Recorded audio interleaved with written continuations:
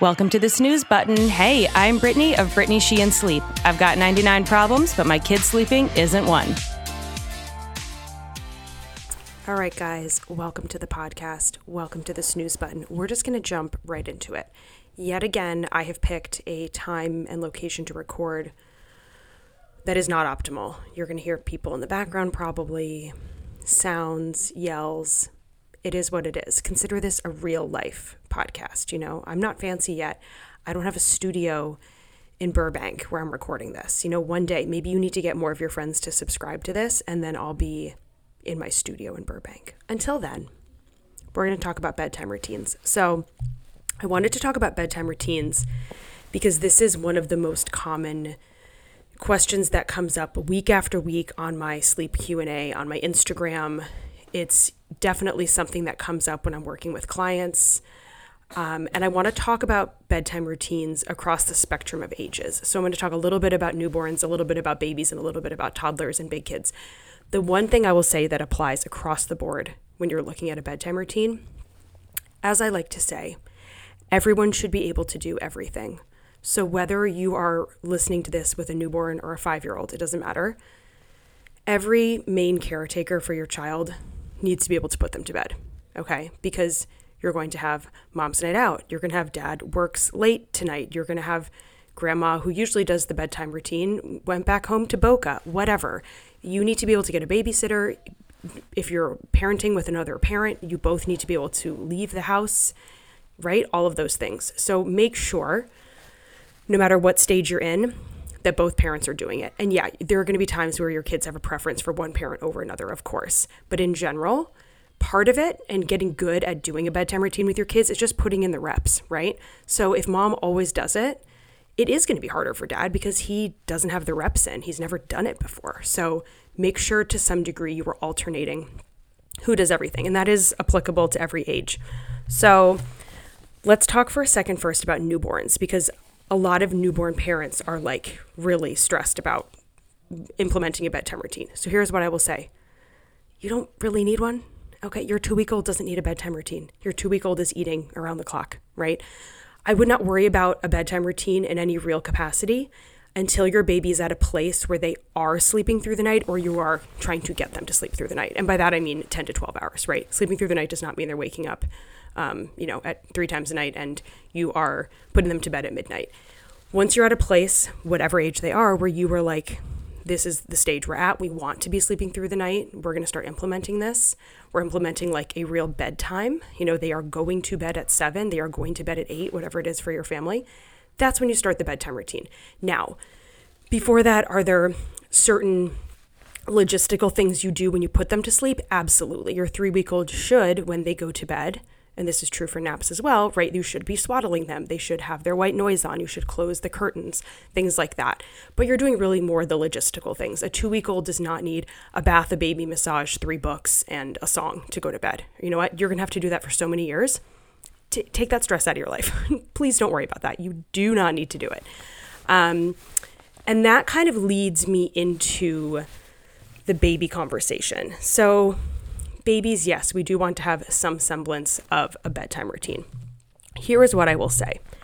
There is not a magic thing that you need to do in order for your baby to sleep well in the bedtime routine. So one thing that I will often hear from parents, this is my favorite example, is like, my baby has eczema, or we have 3 other kids, or whatever it is. It's really hard for us to do a bath every night, but I'm afraid that's why they're not sleeping. Oh my God, yet again, let me take that burden off of you. It doesn't matter if your baby has a bath at their bedtime routine. I know that this is being told to people. I don't know why. It does not matter. I don't care if it raises their body temperature, if it lowers their body temperature, if it feels cooling to them or warming to them. Your baby isn't waking up 4 times a night because you didn't give them the right bath. Like, I think we really need to get that out of our heads. It's just not fair to send parents that message. So whatever you do for your bedtime routine is up to you.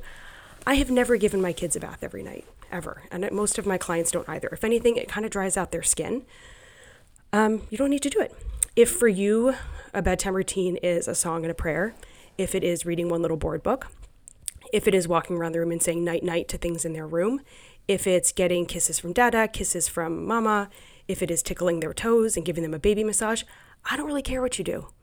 Do something nice, something short and sweet. But there isn't some magic bullet that every family needs to do for their baby in order for them to sleep well at night. That is not a concern I want you to have. When I'm working with clients and when clients are taking my course, we do go through, of course, different aspects of the bedtime routine that are the most common, how we're putting them down. Spoiler, put them down awake. How you're intervening when they cry. There are so many things you can do to impact your baby's success in sleeping well at night, but I really don't want you to have it in your head that there's some specific thing you need to do in the moments leading up in the sense of a routine that is going to make or break their ability to sleep well, because it's just not the case. So think through something you can do that's calm and relaxing. There should be consistency to it, right? Maybe you have a song you sing. So for each of my 3 kids, we have a specific song we always sing. It's the last thing I do before I lay them down in bed.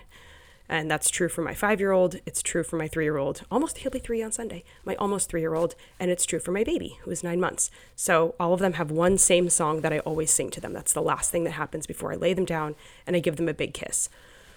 It doesn't have to be that for you. It should just be calm and relaxing. I mean, this isn't the time for like Enter Sandman, right? We're not playing Metallica before bed, okay? We're not blaring the TV. We're not using screens, things like that. But the specific things that you do are totally up to you. And beyond that, again, you're making sure that the environment is right. So you are putting them in their sleep sack. If they're still in a crib, you are turning off the lights, right? You are putting on the white noise, that type of thing. Beyond that, I want you to relax and not overthink the bedtime routine too much. For babies as well, some of them, they've had a long day, they're tired, you fed them, now you're changing them, maybe you're doing whatever your few things are for the bedtime routine, and they're just not having it. They just want to be put to bed. That is fine. You do not need to force a long bedtime routine. If your baby just wants to go to bed, let them go to bed. You don't have to read them the book. That's fine. It's really, really fine. If you notice that happening, then maybe your bedtime routine is a little bit shorter and you just sing the chorus of one quick song, or you give them a bunch of kisses and that's it. Awesome. Go for it. So that leads me into bedtime routine tips for our toddlers and big kids. So a couple of things I want you to be thinking about with toddler and big kid bedtime routines. Shorter is better. Cap it at about 15 minutes. If you were sitting there thinking, our bedtime routine is like 3 hours. Yeah, I know that sucks for you. And frankly, it's not great for your child either. I mean, they want to go to bed too. They might not think they want to go to bed, but they do. And I do think as parents, it makes sense logically. You're thinking like, okay, my kid is struggling to go to sleep. They don't like me to leave the room. Bedtime is stressful for us. So I'm just going to like make it like really nice and long and relaxing. We're going to do like tons of different steps to kind of like ease them into me leaving the room. Logically, that does make sense.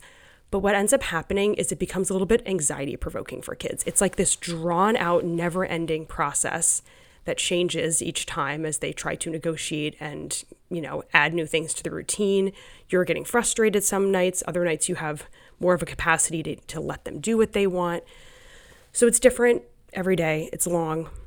It's not great. So I really would be having in your mind, you're capping this at 15 minutes. And that's excluding a bath. So if your toddler or a kid does take a bath every night or whatever night they take it, that would be separate. But the 15 minutes is including putting on our PJs. It is including brushing our teeth.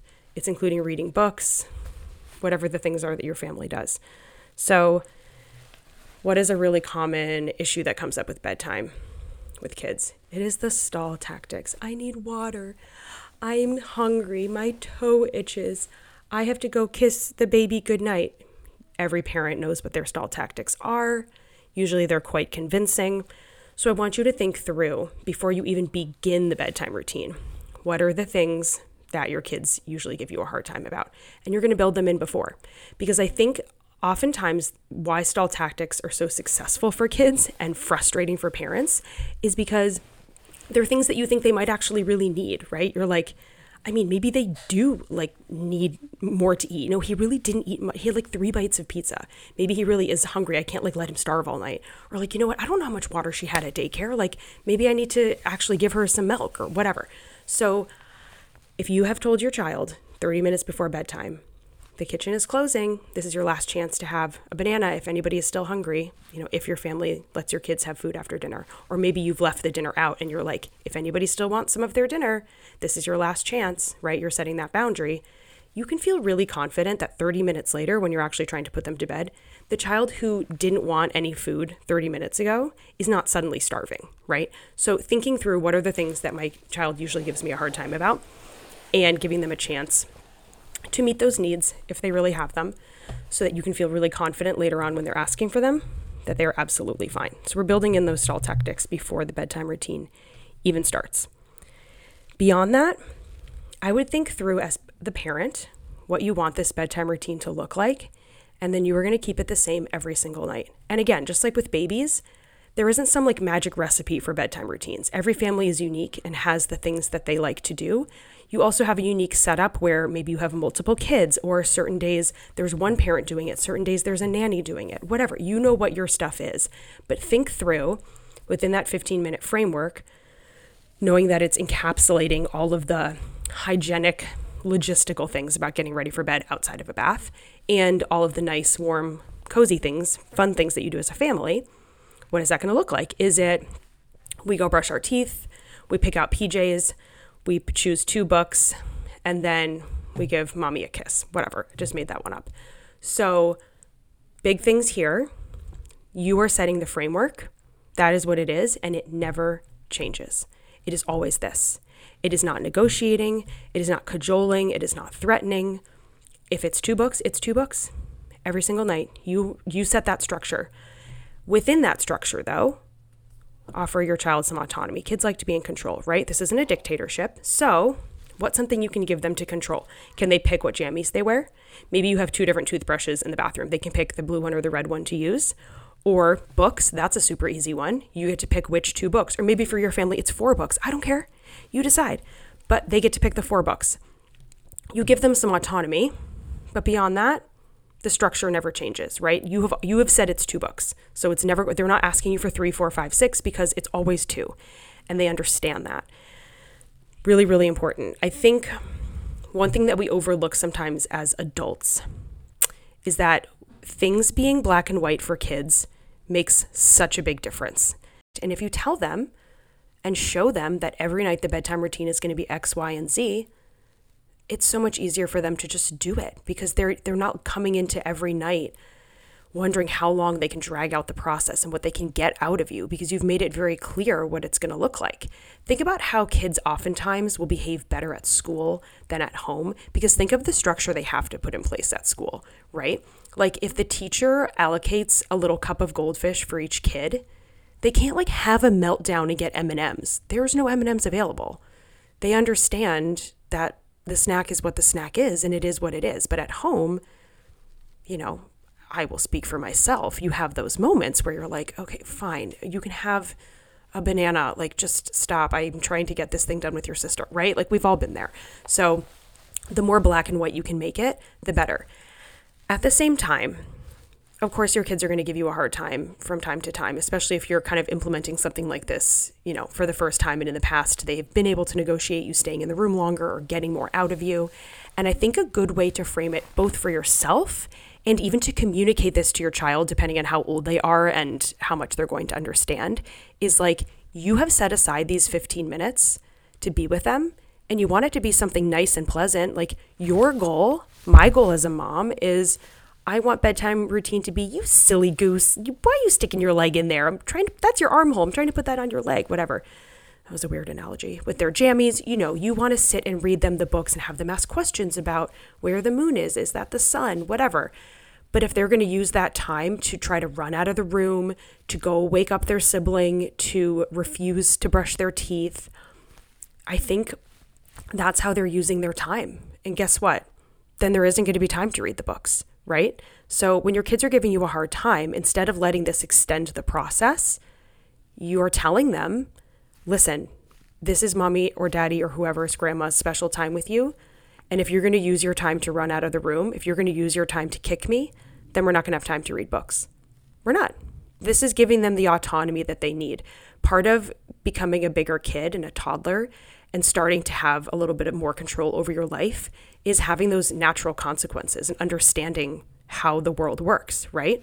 And that's just a part of life. So you want to spend this special time with them, but if they're going to use it to wreak havoc, then there won't be time to read books. And of course, you have to stay firm then, right? Trust me, they'll be annoyed that first time, but they will pick up on that so quickly. Like, they will start to understand, I now have a choice. My choice is to do the things that I like, which is reading with mom, which is getting to pick my jammies, which is getting to sing my song, ask mommy 2 questions, say a prayer, whatever your routine is. And realizing that if I use this time to throw a tantrum and lay on the floor and refuse to put on my pajamas and demand water, even though I've already had my water and there isn't any more going to be given to me, then there isn't going to be time to read books, and that sucks. But that's a natural consequence, right? It's the same as anything else. If I have time tonight that I could spend watching a movie with my husband, but instead I pick a fight with him about something and we're arguing, and then it's our bedtime because I'm exhausted, well, now I didn't get to watch the movie because I decided to use my time picking a fight, or I was scrolling on Instagram instead of getting the work done that I needed to do. And now I'm not going to be able to play tennis tomorrow because I'm going to have to do that work that I should have done last night when I was scrolling on Instagram, right? Like, these are life lessons. This is like how we grow. Guys, I'm just rambling at this point. I have so many thoughts in my head. I'm obsessed with talking about sleep. I'm used to talking to a person who's giving me feedback and asking questions. And they're like, okay, but what if Jenna jumps on the bed? Then what do I do? Like, I'm not good at just word vomiting into a podcast, into this microphone. But again, we're only 3 episodes in. The first one was not a real episode. Last week's was super short. This is the first one I'm really trying to give you something topical to digest and take forward with you. So I hope it's been helpful.